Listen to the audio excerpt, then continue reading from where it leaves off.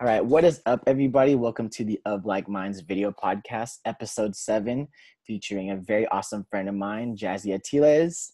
Super awesome woman, UCLA, Latina, killing it in the game right now, still out in LA thriving. Jazzy, thank you for coming on and giving us your time today. Thank you for having me. Yay. So, just kind of starting where you grew up and what that was like navigating through that. Yeah, so I'm from the Imperial Valley, and most people are like, I know where that is. And I'm like, do you though?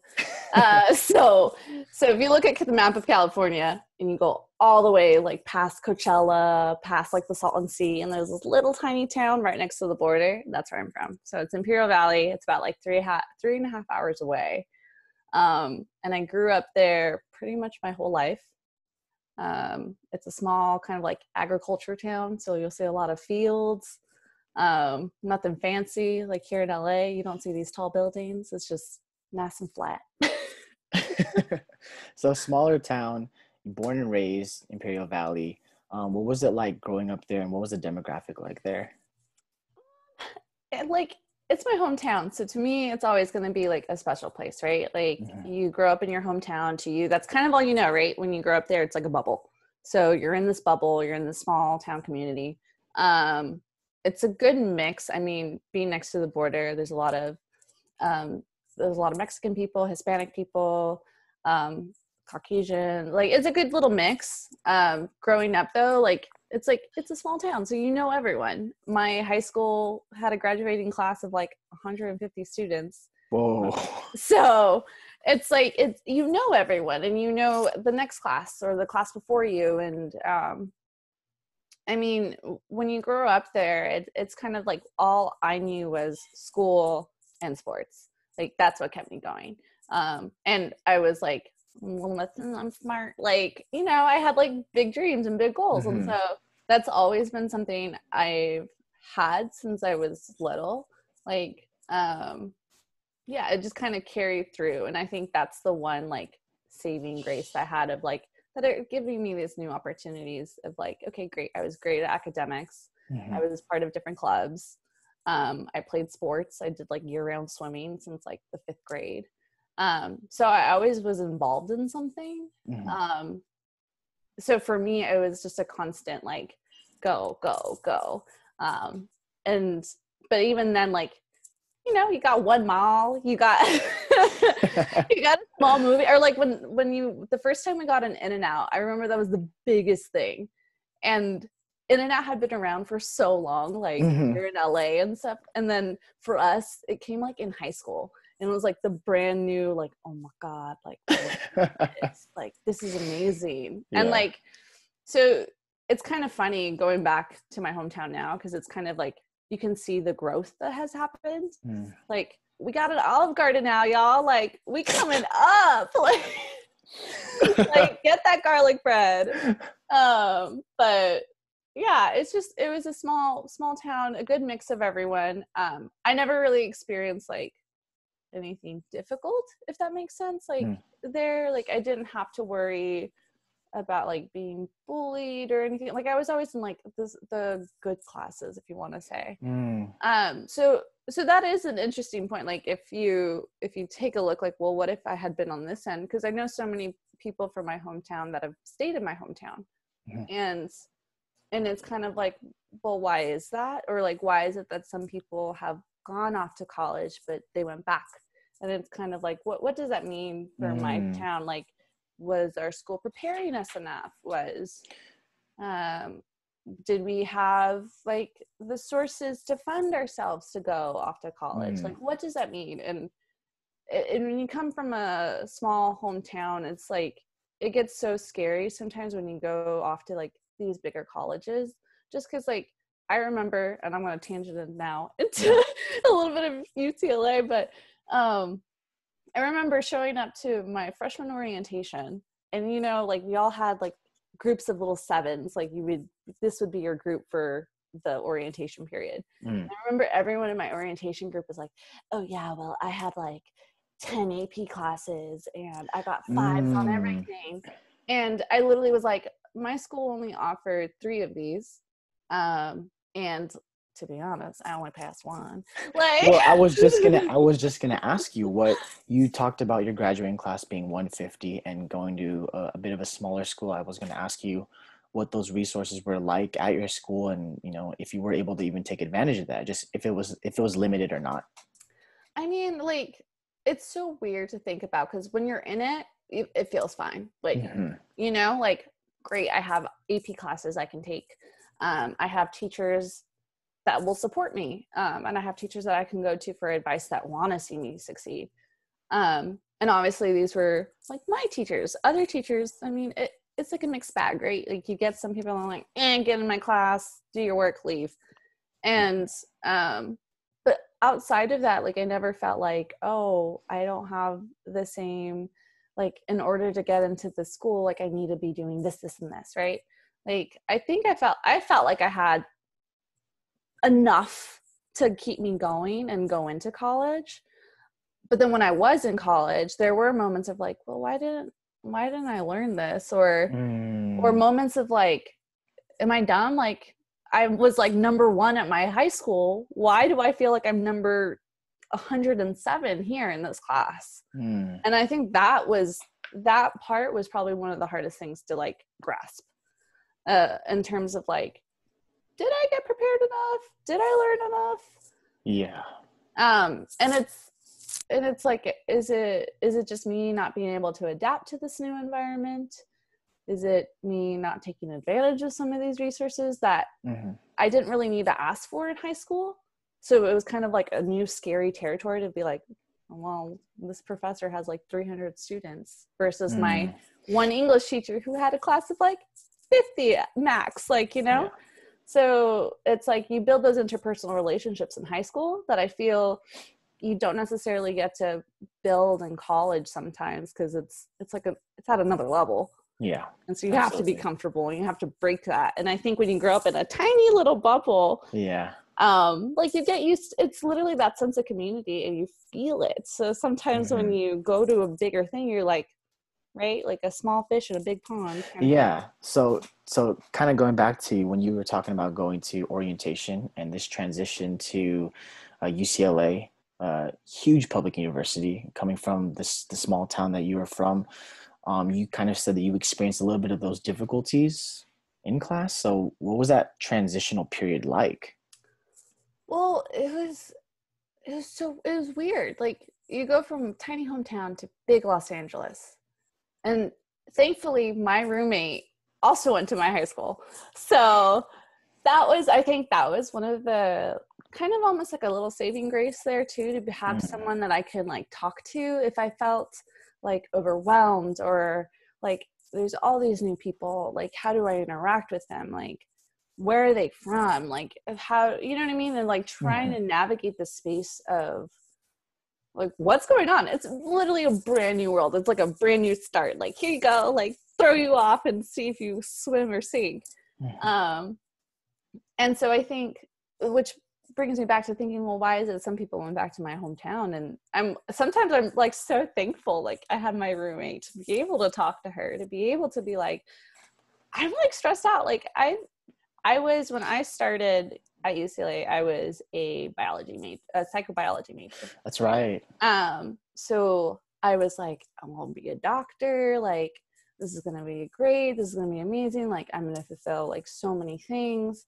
And it was something that I also, when you go in and transition, you think you know what you want to do. And then you realize, holy shit, this is hard. Like, this is actually a lot harder than I thought it would be.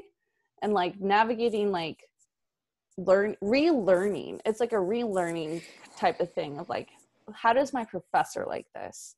How do I have to interact with these students now? Who is it that I can go to? Like, there's all these different factors that I think when you're in high school, when you might have the same teacher for like your sophomore year and your senior year, like you have that family that goes with you. And at school, it's like a brand new territory. So transitioning over, like, I would like to say like, oh yeah, it was so easy. Like, no, it wasn't. Like, it was hard. It was, and I don't, like, you have to find ways to be like, okay with it, you know? Like, you have to find ways to acknowledge like what you're feeling rather than bottling it in. And like, I think that's such a crucial thing for any freshman going into college, right? Like, it's all these like questions, it's a mixture of excitement and nerves and like fear and happiness, like all these mixes of emotions. And like, for someone who, you know, like I experienced that, but like having to do it on a larger scale, it's like, it's hard to grapple with sometimes. And it's like, can I succeed? Can I stay at this prestigious school and ace everything or get that GPA that I need to pass on to the next year? Or how am I affording all of this? And it's all these other questions that like make you kind of grow up a little bit. I mean, you know? Yeah. So what was that conversation like when you started psychobio and then you eventually made the major switch? What was that conversation even like? Because you have to imagine, like, you're going to school and you're like, I know some people, they kind of stick through it because they're like, I'm investing all this money. So that's a huge decision. What was that conversation like? Nah. So, so I was so convinced I was going to go to pre-med, be a doctor, right? I was so convinced, but the truth was not really. Like, my senior year, when I found out that I got accepted into UCLA, I spent so long debating between biology and communications. Those two, I struggled so much. And I put my gut decision, rather than trusting what I wanted to do, I fell back onto what do my parents want me to do? I've been told, you know, make money, get a job, make money, do that. And it's like, well, do I really like science? Like, you know what I mean? Like, I'm good at it here in high school, but what does that mean on a bigger level? And is that what I want to be doing for the rest of my life, right? But like, coming from a Hispanic family, you carry that, right? Like your grandparents are like, oh, when you're a doctor, you can take care of me, right? So there's this like added pressure on you, and you're kind of just like, oh, okay, well, got to be a doctor. And your parents are like, well, you know, make money. You're like, okay, well, doctors make a lot of money, right? And then it's like, even talking to like some teachers, it's like, well, I'm struggling with this. Like, do I want to do biology? Like, I think communication sounds really fascinating. Like, it's actually really cool. An opportunity to learn something different. And it's like, well, why would you do communications when you can do so much more with biology? Like, what opportunities does that give you? And so that's kind of what made my choice of like, okay, well, I'm going to pick biology. Let's see how this goes. And in those 2 years, I struggled through some of these classes that were so hard for me. Like, I thought I was so smart. And then I got into these classes and I was like, oh, girl, like, like, you need to put more effort than you did in high school, basically. Like, absolutely. You need to study 2 times as much. You can't just like go to class, listen, absorb it, and then be like, great, I'm good for that final or whatever. It was like, you had to put that extra effort. And it was a mix of like, okay, well, I have school, I'm like exciting, like trying to make new friends, like trying to get involved in like a sorority. Sometimes like you make mistakes, right? Your freshman year, you learn like, maybe you should hang out with these people so much anymore. And it's like that balance of trying to figure it all out. And for me, it's like, I think I got to a point where there was one class, I will always remember this class. It was, well, I don't remember the title. I just remember the class and being in there. But it was a math class, and it was like the last one of the series. And it was like, I'm sorry, if whoever out there likes this, good for you, but I hate it. Like, probability and theory, and like, like my brain took so much to try to figure it out, and it made no sense to me. It made no sense. And I got so frustrated. I'm like, why do I have to take this class to be a doctor? Like, what about this has anything to do with being a doctor? Like, it drove me nuts. And the professor, did not like the professor, did not think he was a good professor. He would call people out. Like, it was just a toxic kind of class. Mm. And I failed it. Like, I failed it. I had to retake it. And the second time I took it, it still didn't make any sense to me. And I was like, I have a different teacher. Like, hopefully this works now. And it was still so hard for me. And then on top of that, it was my sophomore year. I had to finish all of this physics before being able to qualify for this prerequisite to continue on with the major that I was in. And I was like, okay, well, I'm looking at the time and I'm looking at my class schedule. Where is that going to fit? Like, what does that mean? And I'm also adding this added stress of like, I'm going to graduate in 4 years. Like, I'm going to graduate in 4 years. Like, I have to, or else I'm behind, or, I'm adding my own pressures on myself. Yeah. And of like trying to be the best or whatever. But, and it's like, and so I was like, okay, like, what programs are available for me? And there was a study abroad program that everyone goes to, like Sussex University in That's England. right. Yes. And you take basically the whole summer there. You're taking physics, but you're taking like what you would do a year of at UCLA and condense that into 3 months. Mm-hmm. And like, everyone's like, oh, it's easy. Like, you can totally get an A when you go out there. I'm like, cool shit. Like, I'm about to finish physics in 3 months and go to England. Okay. Yes. And so I was like, okay, great. Like, there's that. Like, it was like, I felt like a ticking time bomb in order to get to that prerequisite to continue with my major, right? Like, I had this schedule, but then there was all these other factors that I still needed to fit in. And it's like, fuck, I failed math. Like, what can I be doing in order to like continue on? And like continuously talking to my counselors, like, what else do I need? They're like, oh, well, you also need this physics class, or the psych class. It was a psych class. Mm-hmm. And I was like, well, how do I get that class? Like, it's closed. Like, what do I do? And so there's all these other like stressful factors that you're like, oh my God, if I don't get in, like, I can't continue on. And so I was grappling with all of this, right? Grappling with the fact that like, oh my God, like, am I going to go on to my, like, continue on with my psychobio major? Like, do I need to change my major? Like, do I need to be like just a biology major? Do I need to be just a psych major? Do I even like this stuff? Like, it was all of these questions. And I went to England that summer and before junior year. And I remember being like, we had like little, what they call them, flats. So it was kind of cool. Like, I was like, this is nice. Like, I got my own room, like, shoot, my own bathroom. I was like, I can seriously live here. And so we would take our like physics classes there. And then we would like have homework and we would go back to our flats. And that was like restarting at another school too. So then you have those little factors of like, well, I don't know anyone here. Like, and I'm in England, like another freaking country. Like, what, like, it's a lot. Have someone to talk to about how I'm feeling. And like, I had this little prepaid phone. Like, I didn't want to hack my iPhone. So I had this little prepaid little phone. Yeah. And like, you can't text. I had to stick my head out the window to be like, hello, can you hear me? Like, it was crazy. And I had a moment, and I don't know how I had this moment.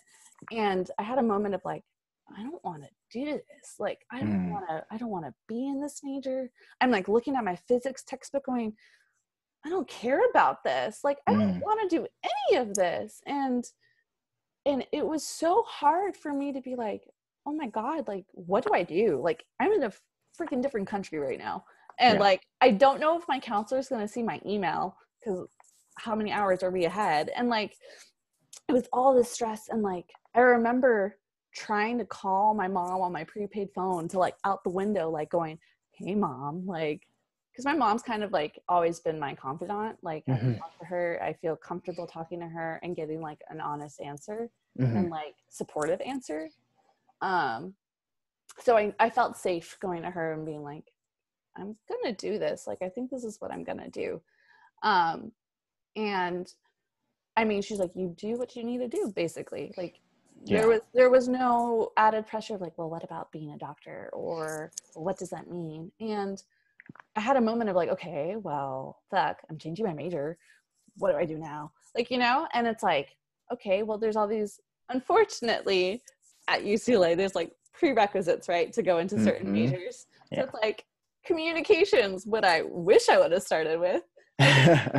Like, you read it and you're like, oh, this sounds so cool. Like, I love it. And then like in the fine print, you're like, you need to have so-and-so by this time before you're a junior. And I'm like, okay, well, I guess not that. And so it was all these factors of like, in retrospect, maybe I would have gone about it differently, but in the time I was like, okay, well, what can I do? Like, what do Yeah. I like?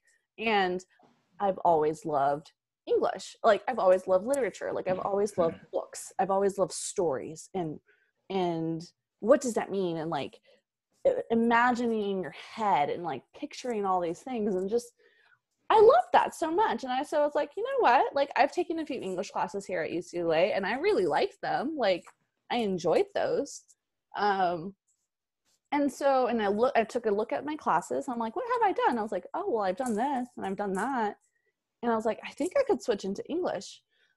And I remember emailing the counselor, because I think like 2 days or 3 days later, we had to pick classes. Like, we would get those like time frames where you Yeah. go online Stressful. So stressful. it was the most stressful thing. So imagine doing that, having that like coming up, and then being like, well, I'm having a whole change of my life right now. Like, Oh my God. and it's like, okay, like emailing them, trying to get a hold of them, being like, hi, this is like a super Hail Mary throw to you right now. Like, I want to switch into the English major. I promise you I'm going to switch into the English major when I come back. Like, how can I be doing this? Like, I'm in England right now. Like, if there's a way I could go to the offices at school, like, what can I do? And thankfully, the counselor for the English major department, she was like, oh, like, you took this class, like English Comp 4D or whatever. And it was like, so that can actually fulfill one of the requisites for the entry English classes in order for you to continue on. So it like helps. She basically replaced one class for another. And I was like, yes, like, okay, great. And like, she held my spot in one of the English classes. So I was like, yes, Wow. like, okay. And I switched. No, it was easy as that. I had signed up for my classes that I would be doing when we came back from summer, right? Like that first semester or whatever. This is junior year, third year, right? So you come Yeah. back that summer. Cool. Okay. So going into my junior year, I would be an English major. And I remember I was like, oh my God, like, I was so excited. And then I still had to do physics all summer. I was like, okay. And it's so funny because when I came back my junior year, and I went to the English like department area and like switch it out, and they were like going through my transcript, and they're like, oh, you studied abroad, like, what did you read? Like Shakespeare, and did you get to experience this? Like, right? Like, oh, I'm an English major. It's the perfect time. My ass didn't even think about that. My ass is just like, I'm focusing on switching, and that's it. And I'll finish physics. Like, I didn't even think I could switch my classes out there. And so when I told her, I was like, oh no, I took physics all summer. And she just, her face was like, okay, like. Well, I was just going to ask you, just going from, and for those of you that are listening and that don't know, there's North Campus and South Campus at UCLA. And so you're going from a South Campus major, predominantly sciences, all that kind of stuff, to North Campus, a little more open-ended, a little bit more majors where you can question things. And so what was that like? You obviously kind of saw it already in your professor being like, physics. So what was that like? It was, I mean, for me, it felt like a weight off my shoulders, going from South Campus to North Campus, not only for like my own like personal, emotional, like what I want to do kind of thing, like that weight was off, but also even like, I just feel like the pressure within the classes, like, come on, like everyone in South Campus wants to be like pre-med, or it's like highly competitive. Very intense. It's very intense. And you feel it within the students. And when you go to North Campus, there still is that competition, but it's more of like your own kind of journey in those classes, where it's like, I don't think people are really like, what did you get on your, what score did you get? Like, oh my God, you know, like I need to beat you so I can be number one in this class. Like there was none of that. And that was just such a relief. And it was such a relief to be able to speak about things, or like, what does this period mean at the end of the sentence? Like, you know, like you used your brain in a different way. And I loved that. And I thought that was amazing. And it was still hard. Like there are still some students that were so eloquent, and like, you know, you're like, when you're sitting in your class going, okay, like this person is clearly using their big words here. Whereas I would have been like, you know, like this paragraph is about love or something, you know, it's funny. Like you have different levels of everyone at school. And sometimes it's hard to not compare yourself, to be like, should I be on that level of like going that deep into the book? Yeah. Or is what I'm doing enough? And I think that's one of the hardest things to grapple with. It's like, but I think definitely going from South Campus, where I think that pressure was up here. Yeah. Like, it was just easier to breathe. And I think people were more willing to work together in terms of like, let's all try to figure out what this means, or like group projects, like, right? It's more holistically, like you have that opportunity to move and speak with people on a different level, like intellectually, and like literally pick someone's brain and be like, well, why is it that you see it that way and I see it this way, and have that conversation. Whereas in a science major, it's like, well, there's not really that wiggle room, right? There's like there's a definite answer. Like, here's the answer to that problem. Yes. And that's it. There's no gray area. Yeah. Which I think North Campus majors, and they're so different, right? Like you have your theater majors, you have your DESMA majors, you have English majors, you have like, you know what I mean? And it's just a different flavor in a different world that I think is so much broader. And you get to experience a little bit more in those areas. So when people ask you like, oh, well, you're an English major, well, what are you gonna do with that?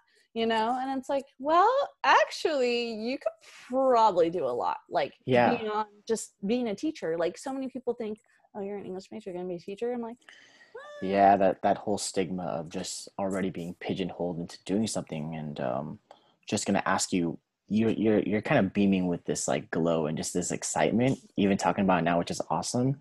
So I guess, how did that affect you? Like, with that attitude change, just your last 2 years at UCLA, you're doing a major switch, but you're realizing that the environment helps facilitate for better, just a vibe for you to learn. And so how did that affect you moving forward and to ultimately finishing at UCLA? I mean, it definitely helped me feel less pressure, like less stress of like, am I going to graduate? Like I failed a class. Like, what does that mean? You know? And it was more of it became like a focus of like, well, what am I going to do next? Right. Like when people are constantly like, well, you're in English, what are you going to do? Right. And it's like, well, my mom's a teacher, right? I see that side. I've seen that. I don't think I got the patience to deal with kids. Like, love them, but I've been in my mom's class, like, you know, and it's kind of like, okay, well, what is it that I like, right? I ended up getting also like a theater minor because I was so interested in art, but there's no art minor at UCLA. So there's only, and then I was like, okay, well, what's the next thing? And I was like, theater, I think. You know, like question mark, like, does that logic make sense? Yeah. And it was another area that's a little bit different from English, but it dived into like, okay, your play, your screenwriting, what does it mean to act? And like, it was just another creative space, right? And so having those two things my last 2 years, I think really helped me think about later what would come later, I guess, because I still didn't know what I was going to do once I was almost close to graduating. help kind of build and solidify, like, actually, I kind of want to do this, you know, like, this is really interesting, like the mixing of this, and what does that mean?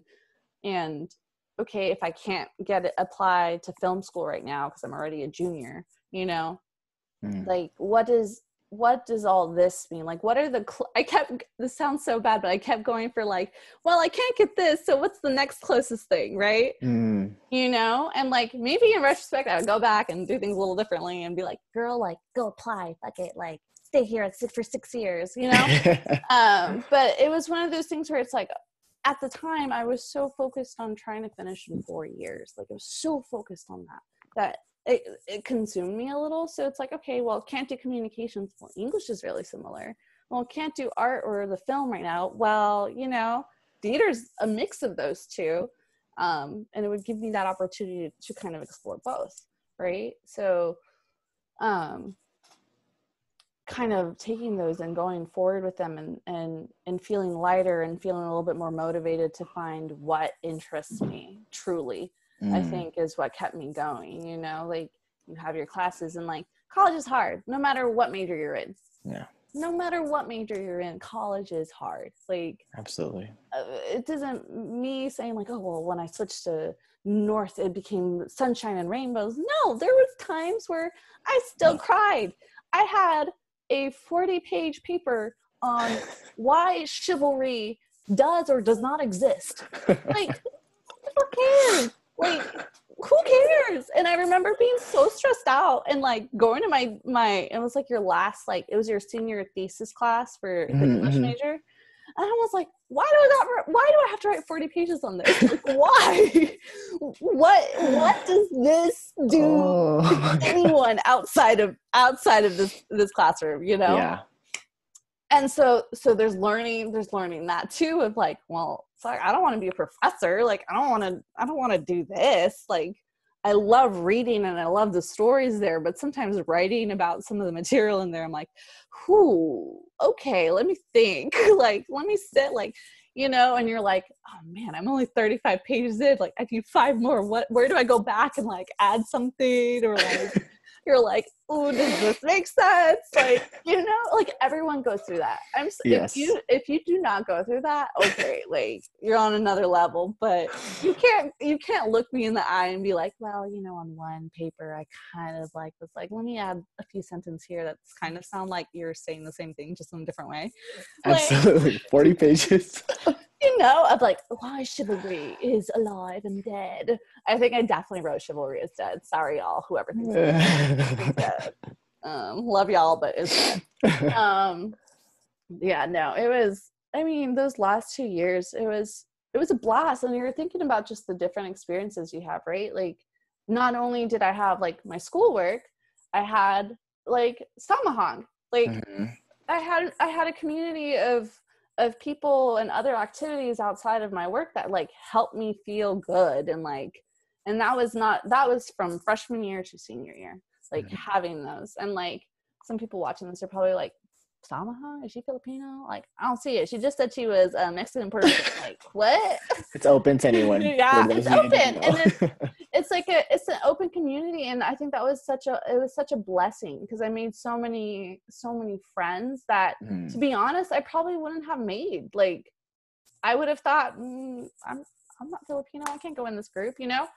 But it was such a blessing to have a community and another culture that is so similar, I felt, to mine, like, in terms of like our beliefs and what we feel passionately about, and like growing up with family pressures and like you know, they align so well. And I think that was such a saving grace for me. It was having people that I now can call lifelong friends, to keep me going. So when I was like switching completely, it's like, oh, well, there's someone else who kind of did something like that too. Like, let me talk to them.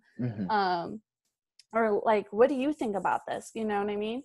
And so I think that was really nice too, to also just continue to have that going through and finishing out. And I don't think to be honest, sometimes I wonder, I'm like, man, if I didn't have some of these like resources, like, would I have graduated too? Even with like being so happy in my new major, like, because there's still challenges there. Absolutely. You know? It's the things outside of the classroom in college, I feel like, is where we learn the most and where we grow the most. Those interactions outside, like you said. So shout out to Samahong for taking in Jazzy and giving her many lifelong friends. I think on top of that too, just I know for those that maybe just going to college or in college, I know a big thing too that I would be wondering is just how do you afford to do things and how did you balance, being in a major, very rigorous major, then transitioning, extracurriculars, and then I don't know if you did work during college or kind of what was that like? So when was it? I think my junior year. Yeah, my junior year, I was like, okay, because my first 2 years, I was science major, super stressed. I was like, I don't have time to work. Like, I thank God for financial aid. And like, absolutely. And like, I'm so thankful for like my parents too, because my parents definitely helped me out. Like, they were there for me. They never, like, as sometimes as embarrassed as I was to like give them the phone call to be like, say, can you help me? Like, yeah, they were there and they helped me out. So, obviously sometimes that's not always available, but at one point my junior year, I was like, okay, I feel comfortable, like, new major, I feel like I got this. And I was like, I should probably get a job. Like, so many places like, well, you need experience. And I'm like, okay, well, what does that mean? Like, yeah. And I still didn't know what I wanted to do. So I still didn't, I was kind of dumb and was like, didn't apply to internships when I should have. So I was like, okay, well, a job, right? That's experience. And I got work study. And I got work study for the Hammer Museum. That's right. I used to work at the Hammer Museum, and it was a good lesson. How so? In terms of just like patience, because my job was literally the person that goes, no photos, please don't touch. I was that person with a pencil skirt in the corner that's like, and like, I was told you're not allowed to talk to the patrons, like, you must be visible at all times on the security cameras. It was like a security job, right? And I was like, it used to get so quiet. Like, there would be no one in the area that I was at. And I'm like, can I sit down? And I would go sit down in my little chair for like 2 seconds. And then we had earpieces and they would go, Jasmine, we don't have eyes on you. Where are you? And I'm like, I'm here. Like, didn't go anywhere. Like, don't worry. Like, it like literally taught me some patience of being like, this is silent. What should I be doing? And I remember they used to give us like a tiny little, like the size of an iPhone, like imagine like a notepad paper with a little stick pencil that doesn't have an eraser on it. Oh God. And I'm like, why did they give us this? Like, like what am I supposed to be doing? So I used to take my English major prompts. I would write them down on that paper. And I would use those 4 hours, because I think I only worked like 4 hours, like, right? Like half part-time. So it was like 4 hours a day, and it's work study. So I was like, okay, well, I'm going to use this time wisely if I'm going to be staying here doing nothing. Absolutely. And so I would write my prompts and I would like, well, let me think about that. Okay. Like, like writing my essays on these papers. And then, but when I went back home, I would just rip them out the page and then I would stick them in my pocket. Go back to my apartment at the time. And, that was my first like real job out of like college, right? How long did you do that for? I didn't survive that long. So I'm just kidding. It was a really short period of time. I think it was like maybe like 6 months, 4 or 5. Oh, that's 4 to 6 months. That's a lot longer than it seemed. But I hated it so much because it was so boring. Like, it was mind numbing. It literally was like, I'm looking at the same art a billion times. And it's like, I love art, but if I can't speak to anyone about it, or like I'm a social person, so when you're telling me I can't talk to anyone that I see that comes in, and I have to be quiet, and literally my one thing is like no photos, don't touch, it gets a little like like come on, what can I be doing? And I remember talking to one of my roommates at the time, and I was like, I need a new job, like what can I should start looking. And she literally goes, oh, I have a friend who works at Nike Town in Beverly Hills. And she's like, I think they're looking for people. And I was like, really? Like, please, anything, like give anything, like I'll give her my resume. And thankfully she like hooked it up. She called her friend for me. Like I sent her my resume, and literally that same day she goes, the interview is tomorrow. Can you go? And I was like, oh my God, like, okay, sure. And thankfully I remember this, the dress attire was like dress in like your Nike vest, right? Like dress like you would work out or something, like casual. It wasn't like a suit or anything. Yeah. And I didn't own anything Nike because I didn't own anything Nike at the time because, to be honest, it was a little pricey. Like, well, yeah. It's a little pricey. Yeah. Like, your girl got her leggings from like Forever 21 for like $10. Like, you know, like, they were fine. Yeah. But I remember going to my roommate going, do you have anything? Like, I need something. And thankfully she had like a black zip up that said like Nike on it. So I wore like my black leggings, and I borrowed her running shoes, which were Nike. Oh, and it was just so funny because like I was like, okay, well, here I go.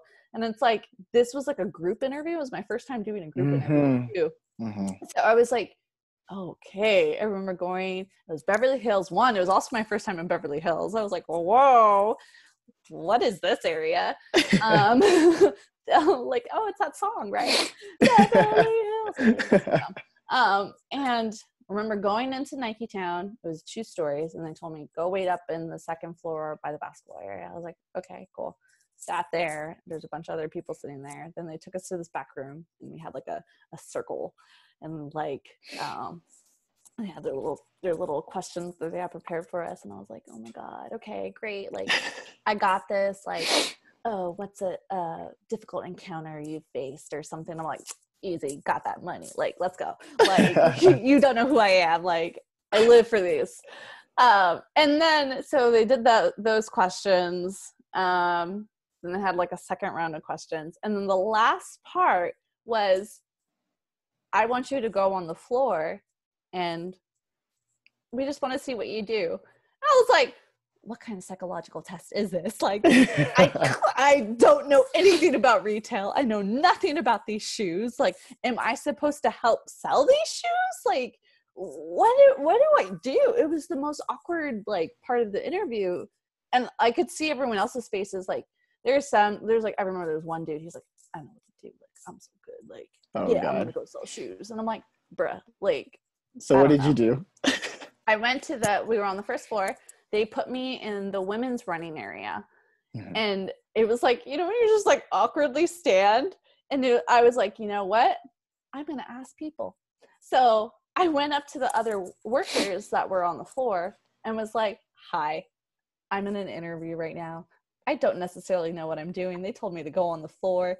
I'm going to ask you for advice. Like, should I be helping you? Can I help you? Is there something that I can be doing? Like, I know I'm new, so I can't really speak to any of this. And I guess that must have been a good way to go about it. Cause like, they're like, oh, like, can you do this for us? And so they must have like, you know, like put in a good word for me. Like, how did she go about? But I remember being like, this is the most awkward part of this whole, like, why? Like, why did you send us out? And then, but end of story, basically, I got the job, so woo! Yeah. And so this is now kind of transition. This is post-grad, right? When you first got it, or was it, you were still? No, I was still in school, junior year. Right? So you kind of go through, you finish UCLA, and now we're in post-grad, the scariest thought ever for anyone. And we're working at Nike. We're going to fast forward a little bit. I know the Nike Town in Beverly Hills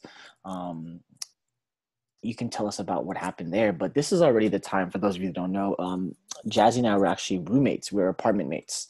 And so we kind of, had a lot of conversations every single day about post-grad struggles. And our joke was bread and water. Bread and water. Bread and water. But those were the days. But I think just sharing with us what happened at Nike and what it led to eventually. So post-grad, right? Great. Still working at Nike, still have a job, blessed, because rent is pricey in LA. But I was still trying to figure out, well, what is it? What am I doing? What am I doing, right? And eventually I figured out post-grad, I was like, okay, entertainment business. I want to work in entertainment. How do I do that? Where do I apply? But when you have a job, sometimes you kind of get stuck in your job. And I enjoyed working at Nike. It was fun. It was a good time. I was there. I got to go to some cool events. I really enjoyed it. So I didn't super focus on applying to a lot of things. Or when I did apply, it would go through, hear nothing, go through, hear nothing. And it's it started getting a little I kind of got in a little slump of well, I'm working at Nike, I'm cool, right? And then they closed Nike. So Nike Town closed, and unfortunately we were told we'll help you with transferring, but just know we might not be able to find you a place. And I kind of took that door closing as okay, Jazzy, it's time to really focus on what you want to do and where you're going to go next. And I remember those doors closed. I didn't have a job for a few months in there. And then one of my old coworkers hooked me up with a babysitting job. But even then, it was a small source of income, but I was I need to do something. I need to launch off into my career. But it was constant of well, you don't have this experience. There's no experience on your resume for anything related to entertainment. And I was okay, well, what do I do? Right. And I was looking for internships. And I think that was one of the hardest things for me is I would find these really cool, amazing internships and then find out, well, you still have to be a student. And I was I'm oh, well. But you're not anymore. You already graduated. Yeah. I graduated. I was is there a grace period window after that? And it's it was such a downer looking at some of these applications, because I was well, I don't have that. Okay, I don't have that. I don't have that. And it was hard. It was hard to be well, I don't have any of this experience. How do I get it? And I was constant applying, right? And I finally found an internship in Burbank, and I was blessed. I have an internship. It was unpaid though. So as usual, most internships are unpaid. So I still relied on, I would go to my internship in the morning, and then I would speed drive back down the 405, back to go pick up the kids that I was babysitting. Bless. To bring them to their house in time, in a reasonable amount of time, because love this family, but man, they were time sticklers. Yeah. And so I was okay, well, I have some type of income here. So that's why the joke bread and water comes alive, because I would eat bread and water. And then for lunch at work, I would go sneak and be what leftovers are there? But yeah, no, that was a hard transition over of you have a job that you kind of but then there's the slump of trying to find kind of that motivation to keep applying when you're just getting rejected all the time. And you would think well, I went to UCLA, don't people want me? It's a big one. I went to one of the most prestigious schools. So many people apply to UCLA. What does my college degree mean? If I can't even get a simple internship or an entry-level job. And it was so disheartening. The amount of times I had moments where you were probably in your room dancing and having a blast. I had my door closed and I was crying in my pillow. It was one of those times where I was I'm going nowhere. I'm I'm just going to go back to my hometown. Right. Like, and then you have those, and I feel like anyone post-grad kind of has some dark moments if you're struggling to figure out like, well, absolutely, why can't I be where I want to be? And I think sometimes that's what our generation struggles with, right? Like we want to be there already. Like we have that goal, we have that drive. Yeah. But when we don't get there, that's when we kind of feel like you get a little depressed and it's hard. Like it's so hard. Like, and eventually like my internship thankfully led into a job, right? And it was one of those things where it's like, okay, I have my internship, great, like I'm doing this. Well, what can I learn? What can I be doing? Like trying to ask. And it was like a small little internship, right? So the team was really small. And so I had like 5 jobs in like 1, right? So sometimes that would be a little stressful, but then like, great, I'm getting all this experience that I need to get to where I want to be. And so it's like these little tiny little steps that you're taking. And even though it's not that giant leap that you want, like it's taking those small wins and being like, okay, great, I can keep going. Like, this is good. And then you get to a point, right, where you're in a job where you're like, okay, I want to do more. I want to do beyond this. Like, what's my next goal? And it's like, okay, I have this dream. I want to be at this company, or I want to be doing this kind of job. And it's like the applying continues, right? Like it's a constant, like you apply again and you're like, great, I have experience now. I should be able to get it. And you put those applications in and they come back to like, I'm sorry, like not yet. And you're like, you're literally yanking your hair out going, what do I need to do? Like, what do I need to do? Like, rereading your resume going, is my resume not like special enough? And like, what do I need to change? Like, you're constantly like asking yourself all these questions because it's so frustrating, right? When you apply to a job and you're not seeing who's reading it or who's looking at your information. And it gets so frustrating because you're like, I just need a chance. Like, let me talk to you. Absolutely. Like, let me like pick my resume, please. Like, and it's like, it gets, and then when you're pursuing, like for me, like pursuing this career in entertainment, right? And you're constantly being told, well, it's who you know. And it's like, well, does it have to be? Like, 'cause I know no one. Like I'm from the Imperial Valley. Like I know farmers, I know teachers. I don't know movie star people or producers or directors or someone who works in that entertainment industry. Like I don't have any of that. Like, so what does that mean? And even within my own company, it's a small company. And it's not like any of these people, like talking to them, it's like, oh, sorry, I don't know anyone there. Like, oh, maybe here, you should try here.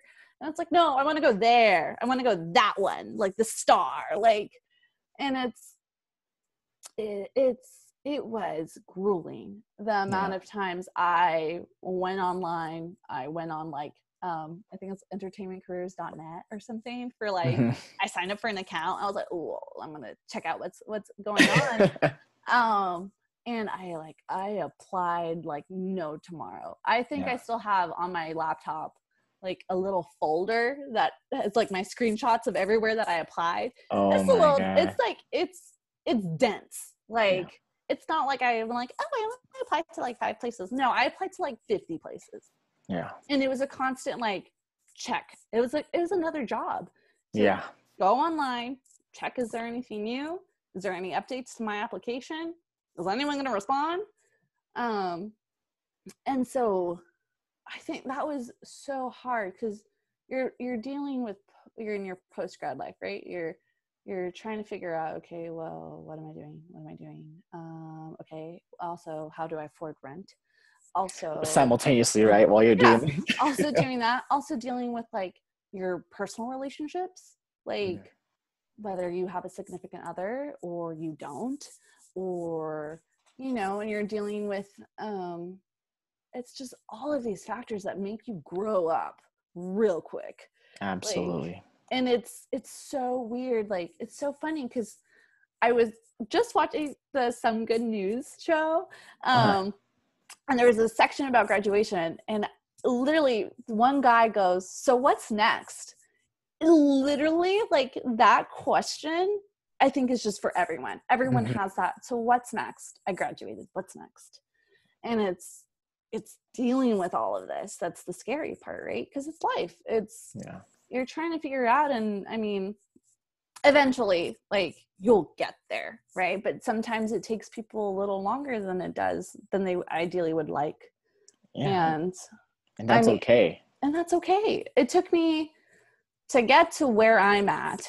It took me 2.5 years to finally get an interview to, like, post-grad. You're talking about post-grad. Yeah, post-grad. Yeah. Like, finally get an interview of somewhere that I wanted to be. Like, I got my internship, I got there, but then, like, I finally got that interview. Like, I remember reading the email to this company and going, oh my God, like, screaming, yelling. And I was at my job, which was still that little small studio. And I was like, ooh, I'm still at work. I gotta keep it cool. Like, I gotta make it and get the job before I can be like, sorry, here's my 2 weeks. What was the small company that you were at?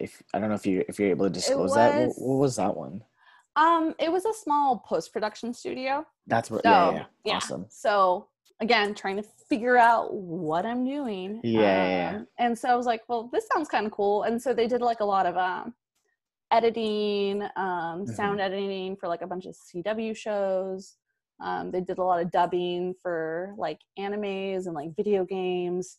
And so it was, like, a small private company. Like, they owned themselves. Like, it was a really tight-knit group. But it was kind of one of those things where I was like, okay, I'm doing this, but within this company, there's only so much growth here, right? So there's only so many opportunities that are available. And I was like, okay, well, let me dive deeper now. And so having my goal in mind, you keep shooting for it. And of course. And I think that breakthrough, so that breakthrough happens. You obviously, that reaction at work, almost 3 years of you, blood, sweat, and tears, nights crying, all these, things that, I don't want to take you back to, but it's nice in hindsight. What did that mean for you? What did that mean to you when you finally broke through?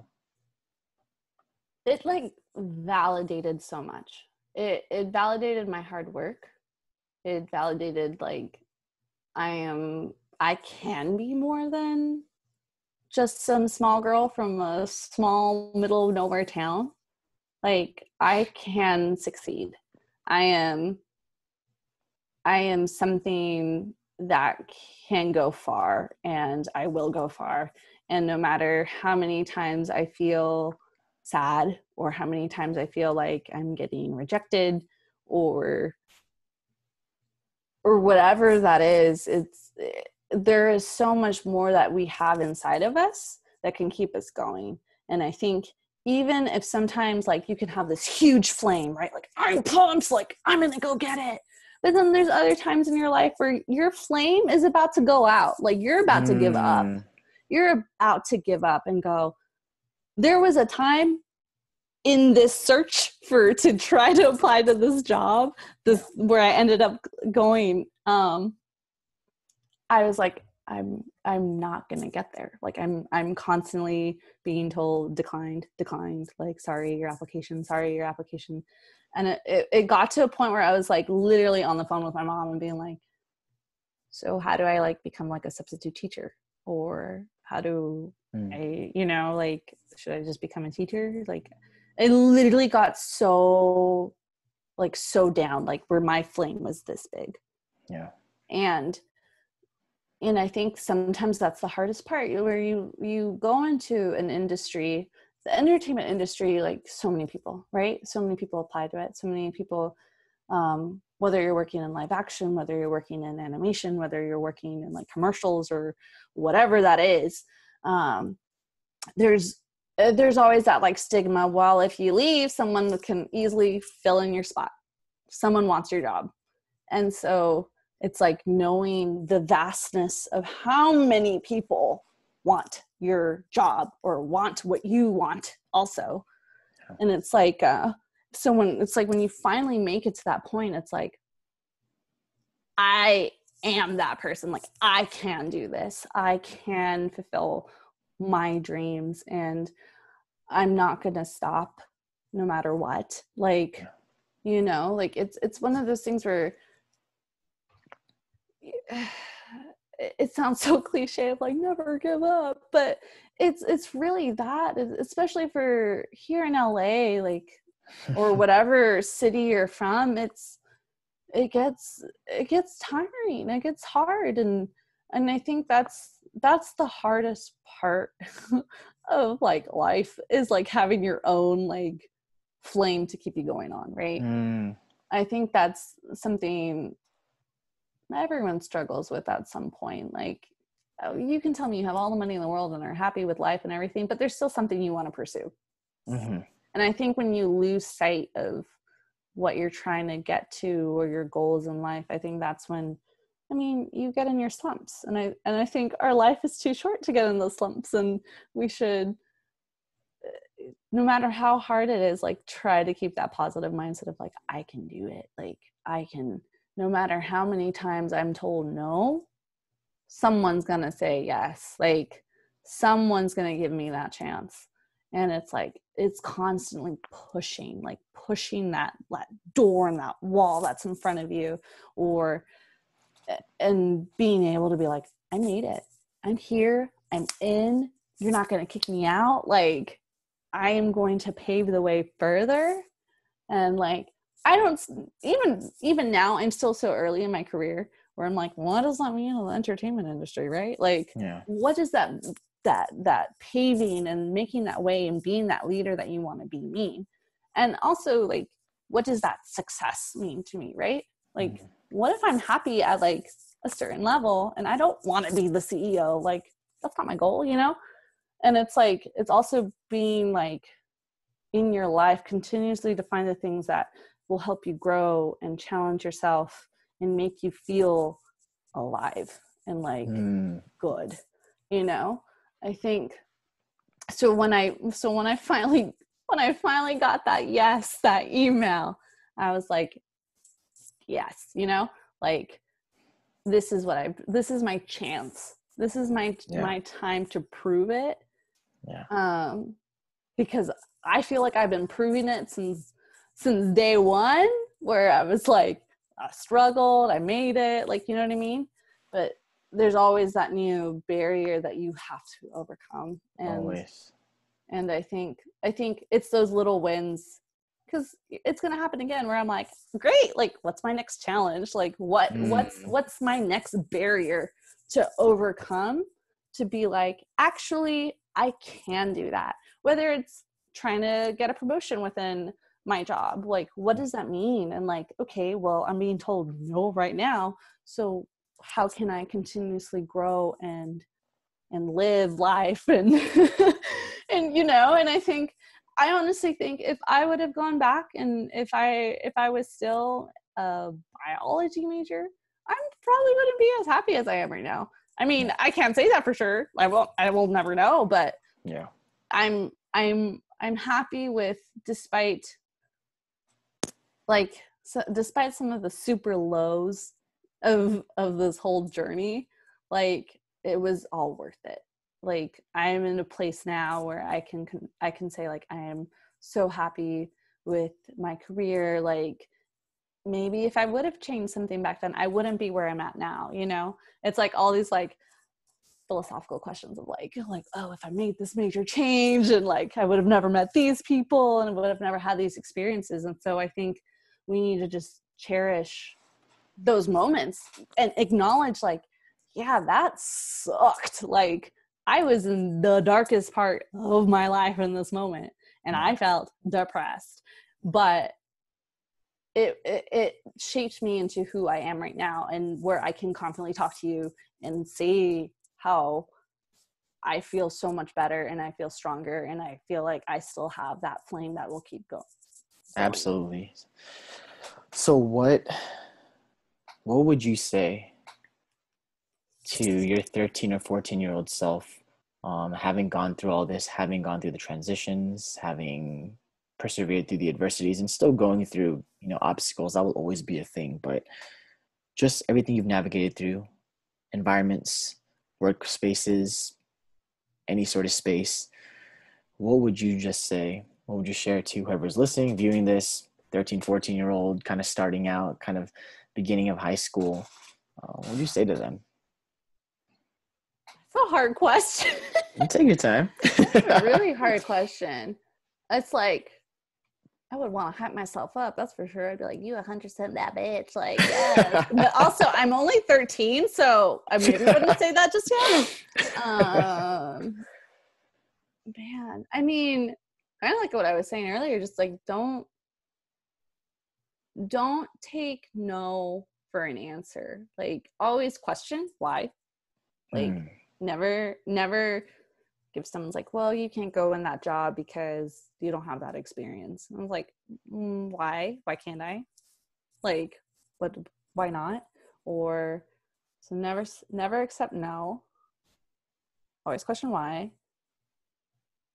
Be less hard on yourself in certain moments of your life. Like, it's not the end of the world if you fail a class. It's not the end of the world if the first job you apply to tells you no. Like, it does not mean you are less worthy. It doesn't mean that. It doesn't mean that you're not going to succeed. Like, you will go far, you know? Like, I think for me personally, because I know how hard I am on myself. And I know a lot of people are really hard on themselves too, even if they don't want to admit it, where they're like, well, I want to be here by this age and I need to be making a ton of money by this age. And it's like, no, you don't. You really don't. Like, you don't. I think that was probably is knowing, like, you got to keep going, and you just don't take no for an answer. Like, continuously push, like constantly push. Even when you don't feel like pushing. I think it's like I don't even know the quote. I'm terrible. But there's a quote that's in my mind somewhere buried about like when you don't want to wake up at 5 a.m., but then you still do it at 5 a.m. and like you push yourself. You know what I mean? Like, because that's only going to make you so much better. And it's only going to, it's like doing the things you don't want to do sometimes. It's like, you got to do them. And it's like, I wish I could tell myself that too. Like, don't take the easy way. Like, you trust your instinct and trust your gut. If your gut is saying, well, that way kind of sucks and that looks really hard, but it's probably going to have the better outcome, take that way. Don't cop out and be like, I'll do it later, or, oh, I'll figure it out in like a month. Because I think that was the point where I felt the lowest, when I would push it away and not take those challenges and not do something that's motivating me. It was literally like a slump. So I think that would be like, continuously push, and even if it's scary, like, go for it, girl. Like, you know, or a guy or whoever, like, I don't know who's listening to this, but you do you keep going, like it's gonna happen. It'll work out. Like, there is no need to put a pressure on yourself that you're saying, like, I'm not where I should be, like, I'm late. No, there is no such thing. There is no such thing as that. You can be 82 and still like, I'm gonna learn how to do this. Like, you know what I mean? Like, it's gonna be challenging. It's not like it's gonna be like snap your fingers and it happens, but it's going through those challenges and accepting them and taking them on like you can, basically. Absolutely. And I think you're an amazing example of that. Coming from a small town and navigating through, one of the greatest, universities in the world, and going through the major change and figuring out post-grad life, and, our joke of bread and water, and literally making the sacrifices of whatever it takes to get what moves you and to get what really helps you wake up every single day to keep you motivated to where it doesn't feel like work. And I just want to say thank you, Jazzy, thank you for sharing your story with us today. It means a lot. And hopefully, whoever is viewing this or listening or tuning in can use this, her narrative, as inspiration in your own life. and just to continue pushing on forward. So thank you again, you guys, for tuning in on the Of Like Minds video podcast, episode 7. Jazzy, thank you so much. You're the Thank best. you. We will catch you later. Thank you.